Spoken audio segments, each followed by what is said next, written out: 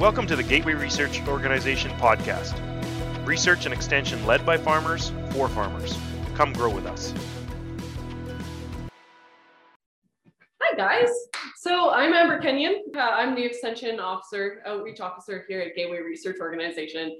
I get the privilege of bringing you Lee DeHaan, who is with the Land Institute. And for those of you who don't know, the Land Institute is out of the States. They are the people who have bred Kernza. So Kernza is a perennial wheat. We're really excited about it. We've seen some crazy pictures about root systems that are like, about this, like really, I can't really show, it won't show, but they're incredibly deep. And so the stuff that can do for your soil, like that's incredible. We're really excited about this. Currently, Kernza is being used to make beer and wheat beer and bread down in the States. We're excited to try this in our local area and see how well it grows and kind of get to know. We're also trialing ACE1 perennial rye. So with the whole perennial grain thing in mind, we're excited to be able to introduce Lee DeHaan. All right, thanks for inviting me. Great to be here to talk to you. I hear you guys have planted a little bit of Kernza up there in Alberta, so happy to talk to you about my work and why we're doing it. This is a Kernza field in Minnesota, actually, where I come from. I'm going to tell you what I'm going to talk about first. So first of all, why are we working on these perennial grain crops? And then why this Thinopyrum intermedium. So a lot of you probably heard of intermediate wheatgrass. I know there's been a fair bit of intermediate wheatgrass produced in years gone by in Canada. It was a major producing region for the seed of this forage crop. We've begun breeding it for use as a grain crop where we'll eat the seeds instead. And for that end, gave it a new name because it was confusing people with intermediate and wheat and grass. All of it were confusing. So we came up with a name we just made up. We thought sounded a little bit grainy like a kernel. It has a Z in it because it's memorable. So Kernza is our name to sell intermediate wheatgrass seed under, right? And hopefully keep it clear for everybody. Then I'll talk about what the path to a new grain crop would be like, how we've been working on domesticating intermediate wheatgrass or Kernza, and how can we go even faster in that process. This is where my father actually working in the field in southern Minnesota, where I grew up. I spent a lot of time on this tractor and other orange tractors like it. I know my father was really particular about the color of his tractors. You probably understand that. But so we spend a lot of time tilling, and that's a big part of annual grain agriculture, at least before no-till became popular in many areas. And tillage and the growing of annual grain crops has a long history of not working out well for humans. Here's a dramatic picture of the Loess Plateau in China. So this is super rich soil. It's about like the soil of Iowa originally. A very high quality soil used for growing wheat. And after hundreds of years of that, it basically doesn't grow anything anymore. But I've heard there's reforestation efforts and things underway to start reclaiming this area again to make it productive. But without intending to or understanding what we were doing as humans, we've often ended up degrading the cropland that we depend upon. We've had some good movements in the right direction in recent years of reducing tillage and of conservation tillage. My father was one of the earlier adopters of those approaches, but we understand that those things are not the full solution, that there's still unsustainable erosion happening even under conservation approaches, and there's other problems from those systems. So the idea of growing perennial plants, I'm going to go through like why, essentially, why do we think this would be a good approach to solve problems that we've faced in agriculture for thousands of years, really. I'd like to introduce this kind of ecological aspect here by looking at a famous photo from my childhood, which is before and after Mount St. Helens erupted. And interesting to see how these trees were all growing, and then the next week, all the trees were gone. We had bare soil. This picture, probably a year or two later, we have these annual weeds, annual plants starting to come back in and grow after that landscape was totally cleaned off by the eruption of the volcano. So this is something that's fairly rare in nature, but does happen on a large scale with a volcano and small scale with buffalo wallows, rivers going out of their banks and flooding, wiping out certain areas of all plant life. And then annual weeds come in for a while and eventually are replaced by other kinds of plants. As you look at that same region here 20, 30 years later, you see the trees are now coming back into that area. And this is a process that we call ecological succession. So after this disturbance event, where it might be something that a fire or a flood or a tillage event that wipes out all existing plants, eventually annual plants return to that site, and then slightly longer lived plants will take hold and they'll start to outcompete those annual, what we might call weeds. If that's not continually disturbed by drought or fire, eventually shrubs might start to come in, and then larger trees, and then longer and longer lived trees. This is a succession of species and types of species that live in an area. And what we see is that these plants that come in later after the annuals have larger root systems that live for longer times, and they start competing aggressively with each other. So that's not really a good thing for any individual plant there. They start to fight with each other for the resources underground. They're trying to get the water, they're trying to get the nutrients. And the kind of surprising end result of that in, say, a prairie system, like the central North American region of native prairie, we see that plants that grow lots of roots to compete below ground, eventually those roots decompose and we start to get lots of soil organic matter and soil carbon. We build a very, very rich soil as a result of that competition between long-lived plants. So we get into the longer-lived, larger trees that start to compete above ground, and we get most of that carbon actually becoming above ground, and there's not quite as much soil and carbon building in those systems. It's more in the trunks of trees as they compete with each other in that way. So in Kansas, we're in the tall grass prairie region, and the native condition is, as you see here in the top. And what we've done with introducing agriculture in this region, particularly grain agriculture, is to till that at least once a year, sometimes 2 or 3 or 4 times per year, to wipe out the long-lived plants or other invading plants, and then replace it with those ones that we like. And these were the ancient weeds. So wheat, rye, barley, oats, rice. These were sort of the ancient weeds that were invading places disturbed where there's lots of nutrients available. And these are the kind of plants that are going to make a lot of seed because that's how they propagate themselves and invade a new area. Those were obvious choices for humans to start picking and eating. And as we started to pick and eat them and drop them on the ground, we discovered that disturbing larger and larger areas allowed them more space to grow. We just spread disturbance across the globe really as a way to increase food production. Very logical, but as we've seen, has often not lasted for more than a few hundred or 1,000 years at most. So because of the undermining of the soil quality over time. We've had fertilizers recently to help keep the system going, and that certainly has boosted yields despite sometimes underlying decreases in soil organic matter and soil quality.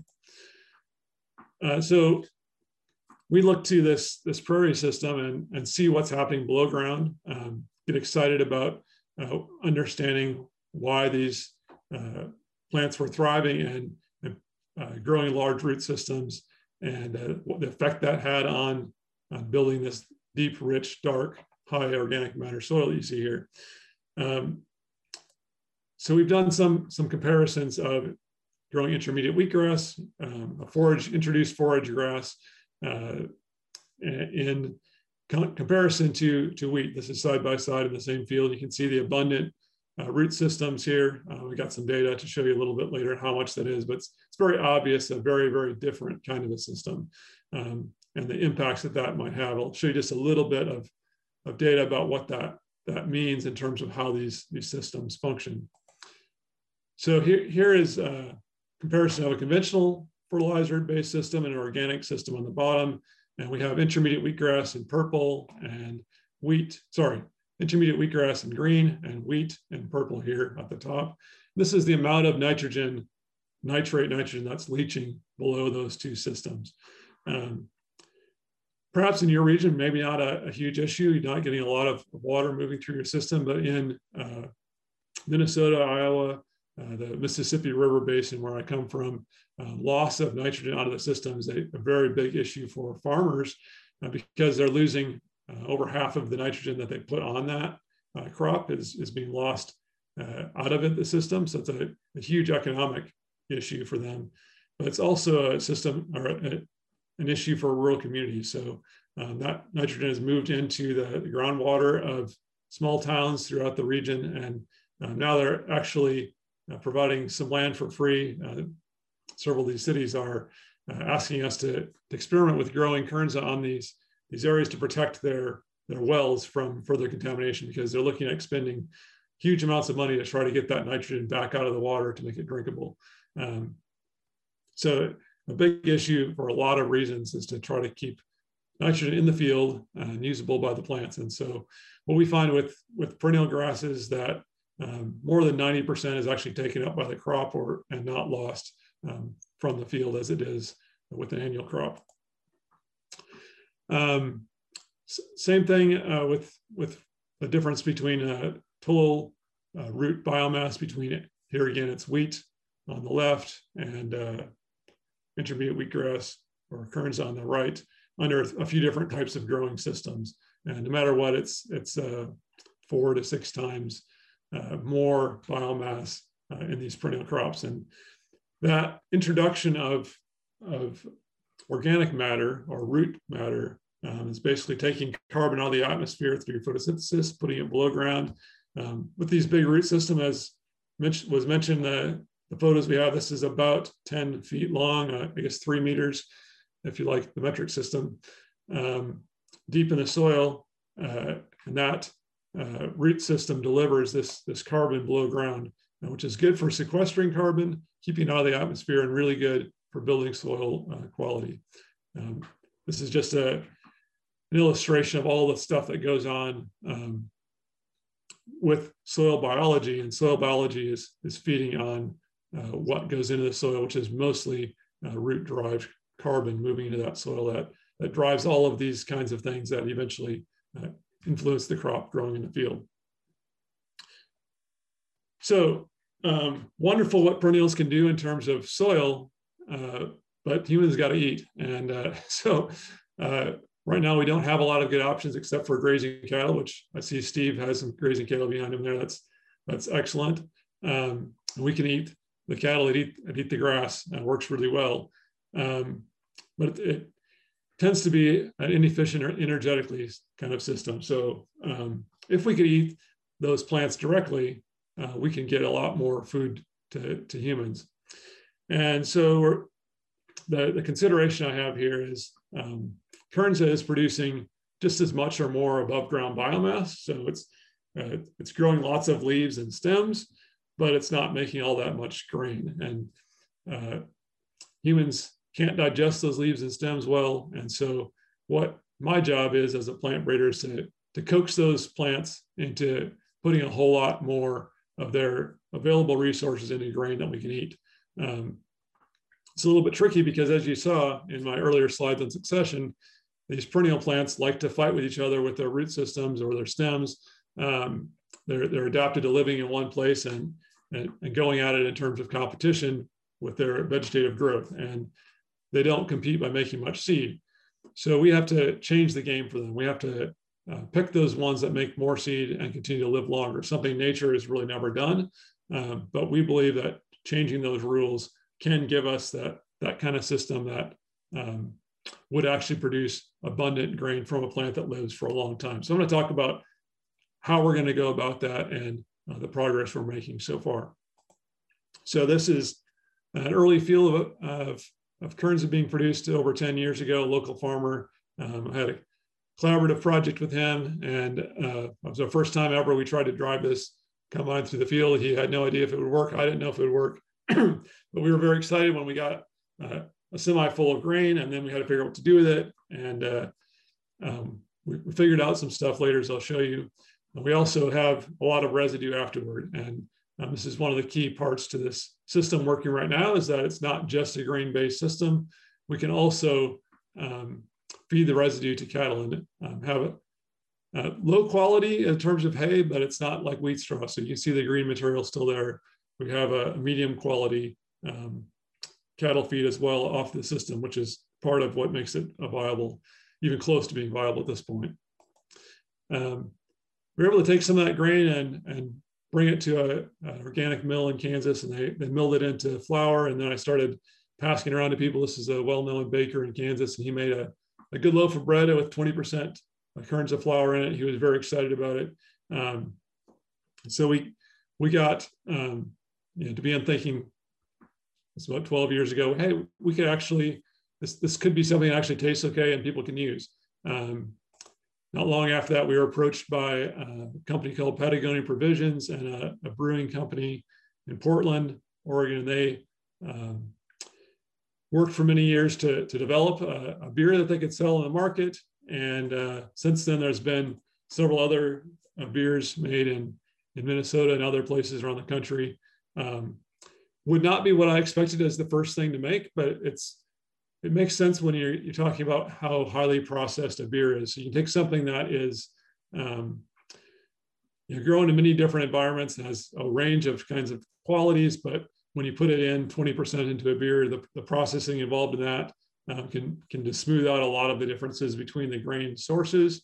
And also, it's an easy to market product that you can tell your store, you can tell it right on the can, and relatively high value, so that the relatively high cost of the lower yielding grain made the price still work out for everybody. So beer has been an easier thing to do than I ever imagined it would be, as a way to develop and just let the public know about a new crop. Many other products have been grown or produced locally, breads. Here's a picture of noodles that were produced in St. Paul, Minnesota, sold locally there. And if you go on Amazon.com right now, you'll find there's kernels of flour and kernels of grain available for sale on Amazon. So it's at a very high price, I'll tell you, but it is available. So we finally have now a kind of commercial source that people, if they're interested, they can experiment in their own home kitchens. There's been just a lot of people asking me for it over the years. And so it's exciting to see it coming out. I'm going to quickly show you a little bit of a timeline of the work and how we got to the point we are today. I haven't updated in the last 5 years or so, but back in the 1932 is when intermediate wheatgrass was introduced from southern Russia, the Caucasus mountain regions. Also comes from Iran, Afghanistan, Pakistan, Turkey. It was brought to the U.S. as a forage crop, and wasn't used much until the 50s, 60s. There were some forage varieties released. Seed was produced, and farmers started buying it and planting it, especially in the central and western United States. I don't know the Canadian history as much, except that I do know that there is quite a bit of historically seed production also in Canada. So I imagine that it has been grown in the past.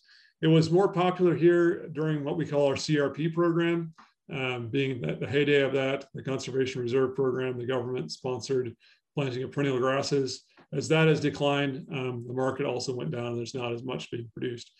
So then the 80s, the Rodale Institute in Pennsylvania was in conversation with the Land Institute and got excited about developing a perennial grain. They picked intermediate wheatgrass as the crop they wanted to work on. It then collaborated with the USDA, U.S. Department of Agriculture, and did 2 cycles of selection in the 1990s through about 2000.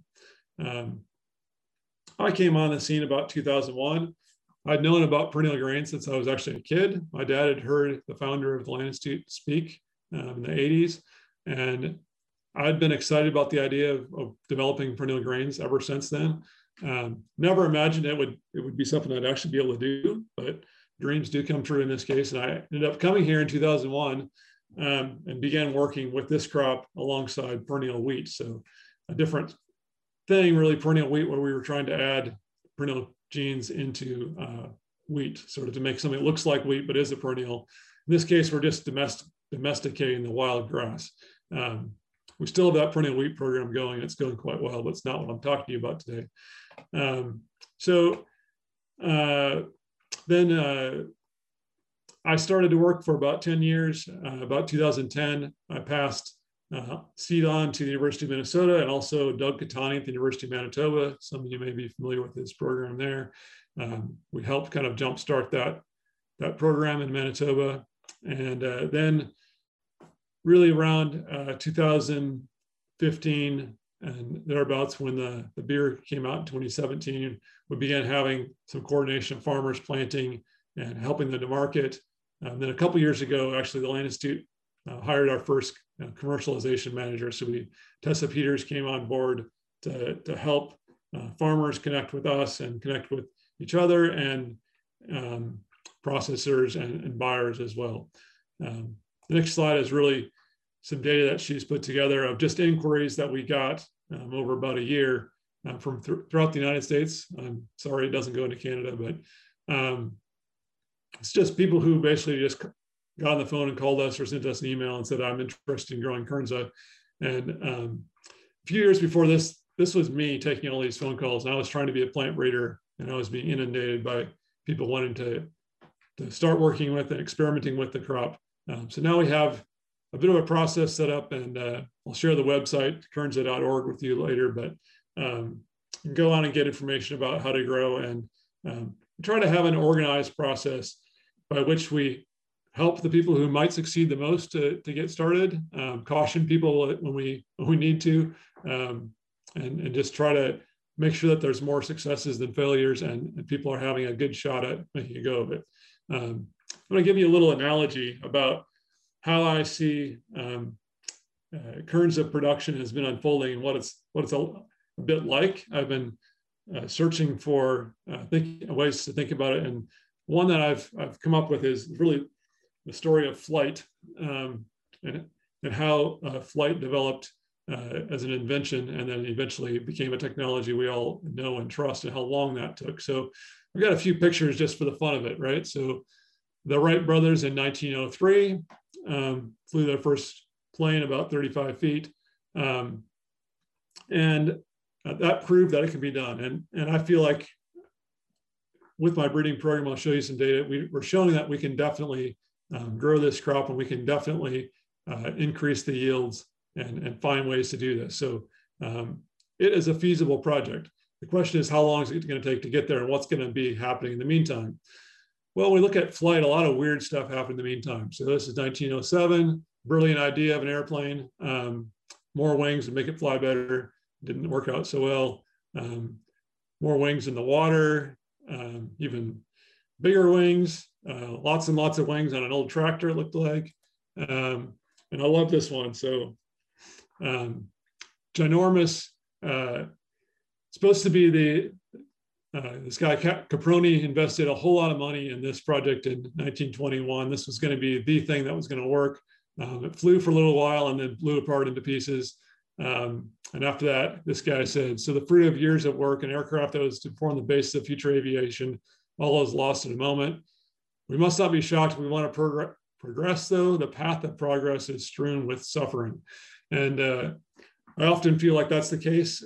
And so I don't want to be overly sober here, but when a farmer tries something they've never grown before, things are going to go wrong, and things have been going wrong for people, but we want to make sure that things go right an awful lot of the time as well. And we mitigate the times when things go wrong. Just to really make it sober, I like to put up this picture. So many people are trying to fly airplanes already, and before 1912, this is how many people died just in France trying to fly an airplane. So people are so excited about it. And I often feel this is the way the enthusiasm can go for new crops. People can get really excited. There were stories when I was a kid about Jerusalem artichokes being the thing, and everyone lost money on that. And Then people were going to grow milkweed and make a lot of money on that, and that was a huge disaster. And then people were going to grow echinacea, and that was a disaster. And so people get really excited about a new crop, risk everything or risk too much on it, and then it goes down in flames, and it's a bad story that we tell our grandkids about. And so it's essential for us that we don't end that way. We don't want it to be a disaster. We want a great story. And we feel that because it's so important that a perennial crop can succeed, we need to be the kind of the stewards of this crop and make sure that it proceeds carefully. And we have the proper things in place before people just run off with it. So results in us sometimes saying, well, we think you should wait for 2 or 3 years, or we think that you should plant smaller or differently or whatever. So we're trying to make sure that we put some guardrails on the whole system and can hopefully make success happen for people. So how does Kernza compare to the aviation? I've got a few points just to put up that when you make something really new, the old ways are always going to be easier for a while. I mean, it's going to be a lot easier to grow wheat for a long time. That doesn't mean that someday Kernza growing is not going to be easier. I think it will be. It will be better, but it's going to take decades, as aviation took decades to become better than going in a boat. We need risk takers who are willing to experiment. We need to prepare for that things not going right, though, at times. And we have to make sure that we have the proper things in place. I really hope we can protect those risk takers so we can provide some help to them in certain ways so that they don't lose everything just on their own, that buyers share in some of that risk, for instance. We're going to have to try a lot of crazy ideas. Like this is not just wheat 2.0, and it's not just a pasture. It's something very different. And people are trying crazy stuff with those new airplanes, and they look crazy to us looking back, but at the time, no one knew better. And so similarly now, I'm excited when farmers say, well, what if I tried doing this? And I say, hey, that's a good thing to try. I don't know the answer. So we actually have researchers are way behind on this. We don't know the right answers often. If you come to me with a question, I'm going to say, go ahead and try, because I don't know for sure. And I love this quote. I was on the website of GROW, and said GROW is a nonprofit applied research association based in Alberta, that we make mistakes so that you, the farmer, don't have to. I mean, that's just perfect. That's what we're often trying to do at the Land Institute as well. So to work with researchers to make some of these mistakes in experimental fields, that we can learn from each other and bring some answers to farmers that need them. So a little bit about the breeding work, because I am a plant breeder here. I want to talk to you a little bit about what I'm doing and why we think it's going to work. So we just take a wild plant and we do lots of cycles of breeding. It's just basically like nature developed wheat from wild weeds, but we do it more directed. So that took thousands of years. But by making selections, we believe we can do it a lot faster. You basically take the good ones, intermate them, and do that over and over and over. And some generations, it's going to become domesticated, is our theory. Is that working? Amazingly, it is. And even for something like non-shattering. So a classic domestication trait is that you want the seed to stay in the head so you can come by and cut it off and harvest it. If it's all on the ground, that's just a wild plant disseminating its seed. And so on the left here, you see a plant that I just took these heads, tapped them on the table a couple of times, and you got all these seeds that come off. So that's what you'll see with wild grasses, right? If you are, grasses in the ditches or grasses in prairies or even in your pasture, the seed's going to fall out when it's ripe. And we have plants now that basically hold all the seed. And I did the same thing with this one, whacked it on the table, and all the seed stays in the head. So I've been able to, just in 15 years, get plants that are very strongly shatter resistant just by selecting for it. Very amazing to me. Seed size and something that looks grainy. Here's wild intermediate wheatgrass, and this is some of the result after a time, it actually making big seeds that are coming out of the head like you would see in a wheat plant, mind you, much, much smaller. So it's a much more slender head. So over time, this is by breeding cycles. This is like the process of picking plants, intermating them, and going back to the field. Some of these cycles took a lot longer. So the first ones, they were spending like 5 years per cycle. Then I spent 3, and then I spent 2, and now I'm down to 1 year per cycle using advanced methods I'll show you.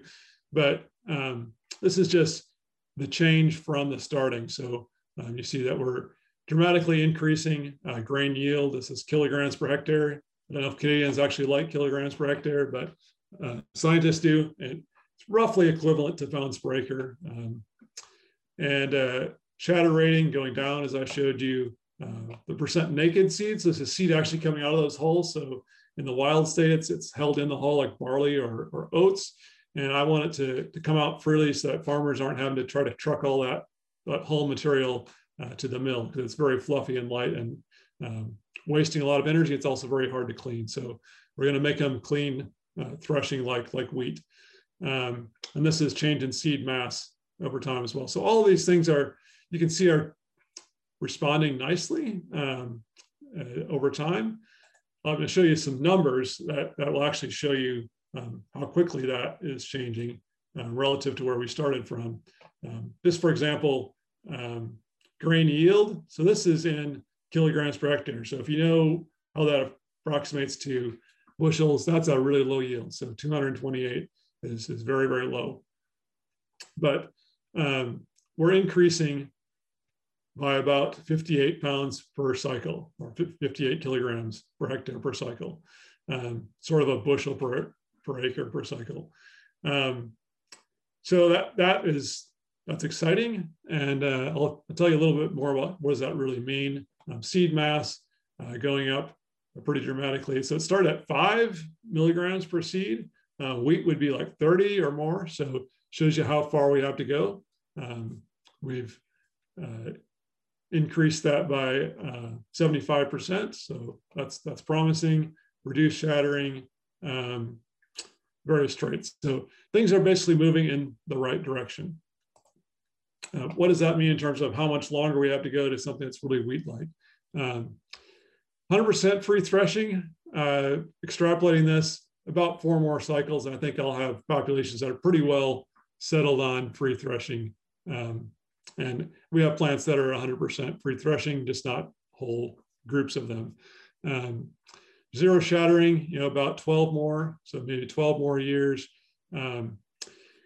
If we assume that, like wheat, about 30% of the yield increase happened in Kansas wheat was actually recently through better management, 70% from breeding. So if we figure that breeding's got to do the same thing here, it's going to take me another 23 years to get yields up to what wheat yields are currently in Kansas. So that's sobering. I hope I can do better than that, in fact, with some better tricks even yet, but that's reasonable. It's a lot better than, say, 1,000 years with wheat. So it's amazing how fast we can go relative to wild domestication happening the first time around. But it is true that it shows you why new crops haven't usually worked out well. You got to stick with it for decades. It's not a quick fix. If we want to have good yields, we got to work on it hard and seriously for years and years. And we need partners to understand that, whether those are big buyers like General Mills or other funding organizations. People have to understand that it's going to take a few decades to get there. Not too bad though, considering I've already been working on it since about 2001. And then kernel mass, similar to wheat, so seed size, more like 40 cycles. So seed size maybe take a little longer, but it's probably not necessary to have exactly the same seed size either. Okay, so how am I going to speed up? How are we speeding up? Normally with a perennial plant, you'd think, okay, it's going to take 5 years to evaluate this plant in the field maybe, or 4 years, it's a perennial plant, and then we're going to make selections. It's going to take a lot of time to do breeding. That's why perennial breeding is always going to be slow.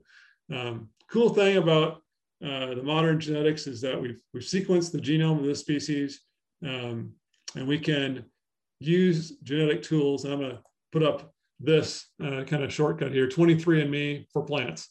That's essentially what it is. A little DNA test. And as you can go in and swab your cheek or spit in it in a vial, and you can get an answer on what your eye color likely is and how tall you probably are and what diseases you might get and who your relatives might be. We do the same exact thing for plants. So every one of these plants, you see a little barcode on. I take a little leaf off of there and then sequence that DNA. And then we use knowledge about those plants in the field, the relatives in the field, as you'd see in this next picture. You actually have to grow a lot of plants in the field, collect a lot of data by hand like this. But then you go back and apply that data in a statistical model. We use supercomputers to do this. And you can predict each one of these little seedlings and say who's going to have the biggest yield or the biggest seed or the best free threshing ability when you grow up into an adult. So in only 6 weeks, we have our answer about what plants are the best out of these. We can throw the rest away or put them out in the field to evaluate them. And now we have a perennial breeding program where we can have a cycle every year. I'd love to get it down to 2 cycles a year, and then we could, really cut down the time required to bring high yields to the field. So that's the approach to acceleration, my main approach to acceleration. I've got a second approach, which is we've already got great genes in wheat. Could we introgress or introduce those genes from wheat? So we got wild plants here that they're small seed, they're tall, they're shattering. We can do these breeding cycles, like I said, with domestication, but wheat already has those genes. And this is actually fairly close relative to wheat. We can make a cross between the two. It's a little bit of a genetic mess. They turn into mules. But plants, that's not the end of the line. We can kind of recover them, as I'll show you. And hopefully we can get a trait like, say, shortness out of wheat.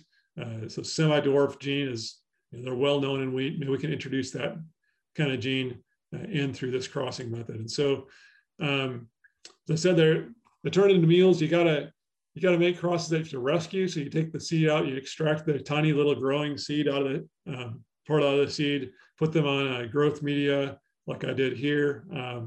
Lots of tedious work. And eventually I get plants that can make some seed, but they're still really sterile. You see like one seed on a whole head.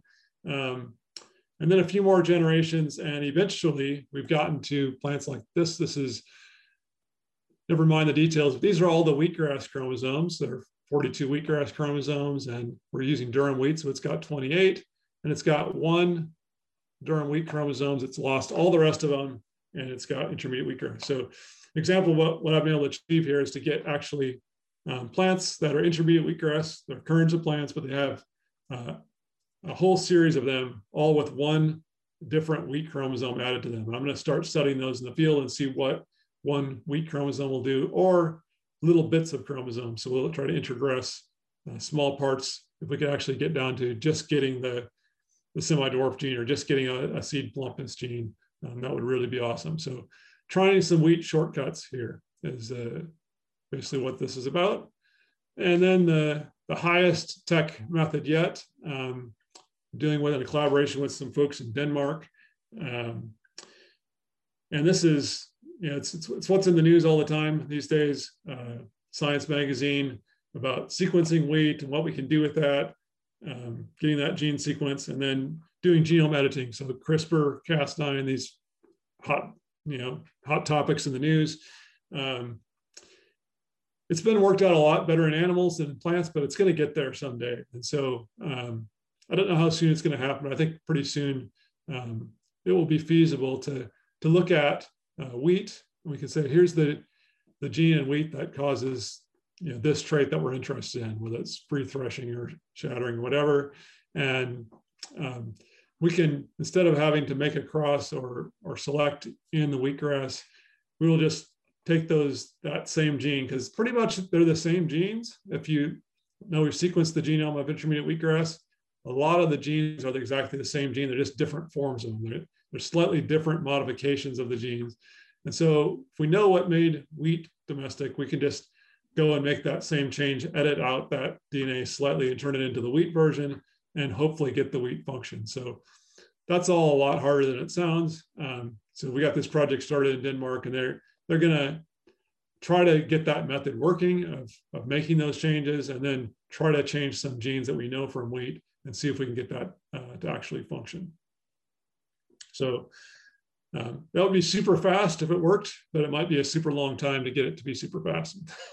So we don't know if it's a shortcut yet or not. Okay. So I've talked fast and covered a lot of territory. I'd encourage you, if you want to learn more about our work, you can go to kernza.org. There's tabs on there for if you want to be a grower or if you want to be a processor or just learn more. And then also the Land Institute's website, also more about us. And you can, I'm sure you can dig in there, but I would love to answer any questions y'all might have if you got time. Okay, that was a fantastic presentation. Thank you very much. So we do have questions coming in. The first one is from Josh Smith. I wanted to hear again about nitrogen. You said 50% of nitrogen runs off. Is this all across industrial ag across the globe, or usage or more specific areas? Yeah, so 50% loss in cropping systems is pretty common across the globe. There's been some nice reviews. You know, some places a little bit better, some places a little bit worse. But that's kind of the global average for annual grain crops. And how it's lost varies as well. So some places have a lot of rainfall. Most of it's going to be through leaching into the ground or surface water. And then other places there might be more lost into air or even to blowing from the system. But the drier your environment is, the more efficient it can be. So wheat production systems are better than 50%. So they lose less than 50% in general. A drier wheat system are much less loss than corn or wheat in the higher rainfall areas. Awesome. The next question that we had was about grazing Kernza. The question comes from Larry Holcomb, and he's in North Georgia. So he's wondering if it's too warm there. What temperatures does Kernza like? Is this Georgia, United States? Yes. Okay. Yeah, so we've had a few people plant to the south, but so this plant comes from kind of the higher elevation regions, drier, higher elevation regions. So if we were to look at a part of the US that's most similar, it's kind of the Intermountain region, Colorado and Utah and some of those places. And that's where you see it naturalize. It just grows on the ditches because it really fits in well there. It's a pretty flexible plant, which has allowed it to become a grain crop candidate, and that you can kind of grow it in a lot of different places because, we want to be able to not have crops that are so finicky they only grow in one place. As we've moved corn all over the planet and wheat all over the planet, it seems like it can be moved to many different places. So we've had people try it in the south. I don't think it's the best fit. So this is kind of the question of where do we grow first? And we're trying to find those places where it's going to be the easiest to hopefully get some early wins instead of sort of in the hardest places. But there is so much enthusiasm and we want people to learn. So we encourage people, especially researchers, to try it in the East. So there's quite a bit of New York. All that work with Rodale was done in Pennsylvania. There was planting in North Carolina, I think. So there is a little bit in the South. But generally, north and high elevation tends to be just a little bit better fit, we think. Great, thank you. The next question we have is from Craig Colbrave. How does it do interseeded with other grazing grasses? So I did my PhD in forage agronomy, but obviously I've gone in a different direction. So I don't keep up on the forage side as well for intermediate wheatgrass. But asking about interplanting is a good one. I can say as a forage grass in the United States, people liked to introduce it because it didn't outcompete everything else. So it wasn't a real invasive, although it's not native, it was not invasive. So people were pretty comfortable planting in a lot of areas. It does tend to decrease over time. So if it's grazed heavily, you're going to lose it rather than having it take over. The intercropping question is most interesting to us relative to growing it with something that might fix nitrogen. So you saw those pictures about how much forage is being produced often and then a grain crop as well as that. We're taking a lot of nitrogen off of that field. huge amounts of nitrogen are coming off the field, and that has to be replaced. And you also have a big root system, and that as that root system builds soil organic matter, nitrogen also gets sequestered along with carbon. So when you make organic matter, it has to have carbon plus lots of other stuff in it. It's not just pure carbon. And so nitrogen is going to be immobilized in your system. And we see is just a pure stand is going to be nitrogen limited very quickly, and nitrogen is very expensive. So even if you're not losing it out of your system, if you have to add a lot just to keep it happy over time and productive, that's going to get expensive. So we've been looking at intercropping with legumes as the nitrogen source, alfalfa, clovers, trefoil, things like this.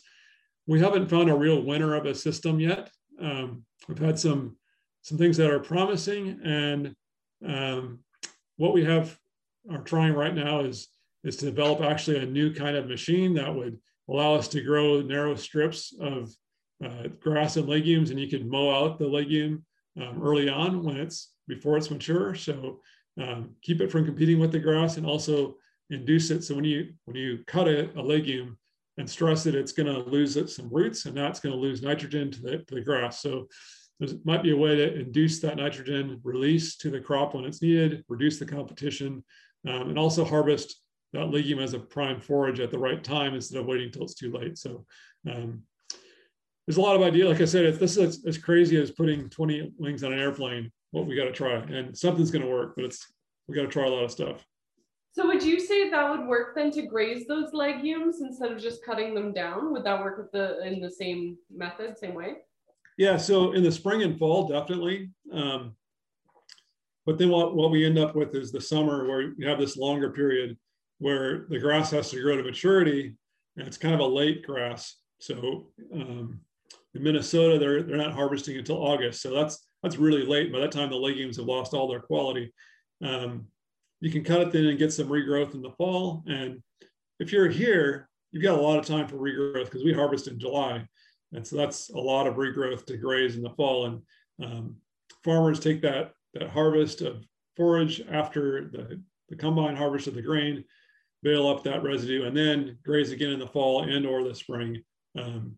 That's been worked out well, and experimentally we should have shown that it works out well to graze at least in the fall. And you can, it's kind of like, I don't know if people do this where you are, but we grow winter wheat around here, and farmers stock that winter wheat over the winter and graze on the winter wheat. You can do that with the intermediate wheatgrass, but the productivity is 2 or 3 times more than winter wheat would be. So a lot more productive for fall winter grazing.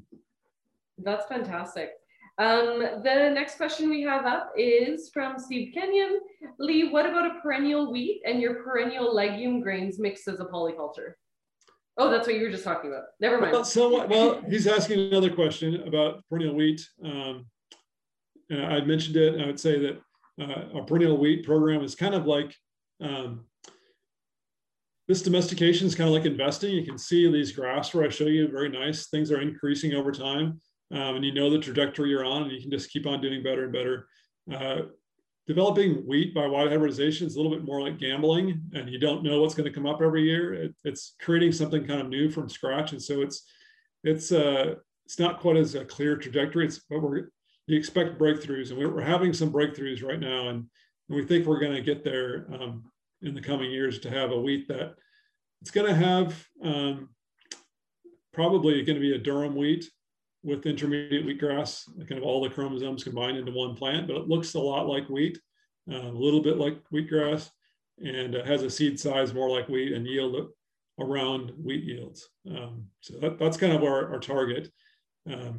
Grain legumes are a lot farther off. The one that we're most excited about as a grain legume is actually sainfoin. I don't know if many of you are familiar with growing sainfoin, but it's an edible grain from sainfoin. We're looking at breeding it for a grain, and also even working with growers already in like Montana that are producing sainfoin, and just seeing how much we can produce and get it registered for use as a grain crop and start to develop the market side of it. And then as we saw with Kernza, like once we got the market going and people were saying, hey, if you grow this, we're willing to buy it, then you can really start to leverage that and get money to support the improvement of the crop itself. So I think if we can show that sainfoin is a reasonable grain crop, that could be something in the future. That's interesting. It's a very popular crop up here right now, the sainfoin. Our researchers have been working hard on it. So that's really, really interesting to hear. You kind of already spoke to if there's fall regrowth after harvest for grazing. So that was one of the questions that came up. What would the days of maturity be? Oh, I wish I had a good number to give you. Sorry, but we have publication, at least one publication where we did the growing degree day heat units to maturity. I don't know the exact number off the top of my head, but here Central Kansas, we harvest wheat about mid-June to late June, and we harvest Kernza about 1 month after that, if it gives you some idea. So that's winter wheat. If you were growing spring wheat, it'd probably be about the same timing as spring wheat, but we can't grow spring wheat here because it gets too hot. You couldn't see it, but Sandeep was giggling at you saying that you guys are able to harvest at that time. Yeah, it's a little early for you. Yeah. I think that is it for questions. Is there anybody else? If you want to throw a question into chat quickly, I think we still have a couple of minutes here. What has the adventure been like? Do you get a lot of people asking a lot of questions, Lee, about Kernza, and like what's sort of the word on the street about it? Like, are people pretty excited about this? Yeah, the excitement has been amazing. As you know, I've as the plant breeder spend more of my time trying to calm people down than I am to get them excited. As you saw from my depressing slides about people dying, I like to give people the dose of reality as much as possible. So the hope is tremendous, but it's not like a magic silver bullet. It's maybe a silver bullet someday, but it's going to be a hard work to get there. So definitely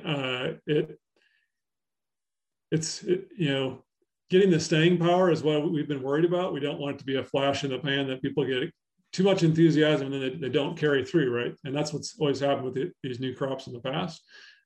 What's amazed me is working with some like industry collaborators, such as I mentioned, General Mills. They've financially supported this work for quite a few years now and have made a box of cereal. I could reach over and pull my box down and show you a test batch of cereal. But the fact that things haven't always gone well and it's taking maybe longer than they hoped, and yet they're not dropping it. They're sticking with us over years and years of saying, hey, as soon as we get productivity, we're excited to make the first products. This year has been a little bit weird because up to this point, we've always had way more demand than we've ever had production. We've always had people saying, where can we buy it? Where can we buy it? And there was never a good enough supply.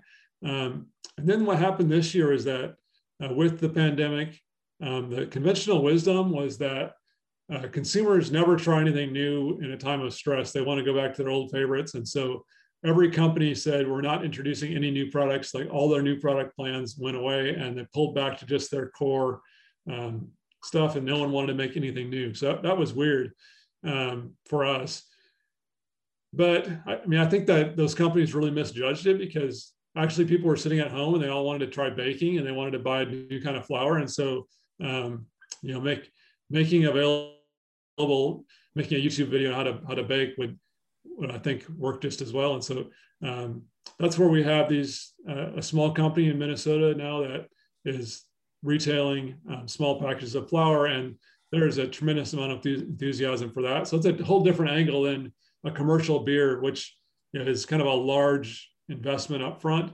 And one of our concerns about having the Long Root ales being the first and only product that at that time was that wasn't a diversified market, and the farmers that were growing at that point said, we want to be able to have at least 5 or 10 places to sell to. We don't want one market only. And so having a lot of different kinds of markets, some of them being people growing, making local noodles, some people making a local beer, some people making a national beer, some people retailing flour on Amazon. So getting a lot of that stuff started. So when there's production, it can go, but it has to be kind of flexible production. So because it's so uncertain, if things don't go well, and we only have a few thousand acres, you're quite vulnerable. Instead of having 1 million acres, things can go wrong on half of them and you still have a good yield. We're much more vulnerable as a very small startup. So that's been an interesting project or a process to go through. But just because people see that, many of the buyers they really see the soil quality side. They want to improve soil quality, and they want to tell the story about sequestering soil carbon and having a product that helps mitigate climate change and give stability to climate change by making soil better. Those things really make the retailers stick with us. That definitely makes sense for sure. We have time for one more question. So this one's from Ward Middleton. He's one of our local organic farmers here. If you're constantly making selections each generation, is it fair to say you are already not working with what we now call Kernza? How many generations are you beyond Kernza? Yeah, so I'll clarify what the name of Kernza means. So Kernza is the marketing name that we apply to this. So we trademarked that name to try to make sure that no one would put the name on some rye or some barley flour or something and to start basically stealing from growers who are actually growing the real thing. So we control the name so that whatever the Land Institute says qualifies as Kernza is Kernza. So we say it is grain of intermediate wheatgrass, and it has to meet a few other requirements. So growing some of the seed lots of certain varieties. The University of Minnesota has released a variety, and that's can be grown to produce Kernza. And you have to have a relationship with us so that we know that you're actually a grower, you're selling it. So that some of those legal pieces in place. If those things are all met, then it's Kernza, and that's going to be what it's going to be called forever, even if the yield is 3 times higher than it is today. So it's not about the plant being a certain way. It's about recognizing this crop as being kind of a certified version of a perennial grain, and communicating that to buyers and to retailers and consumers of those products, that everyone kind of understands what the story is about this crop.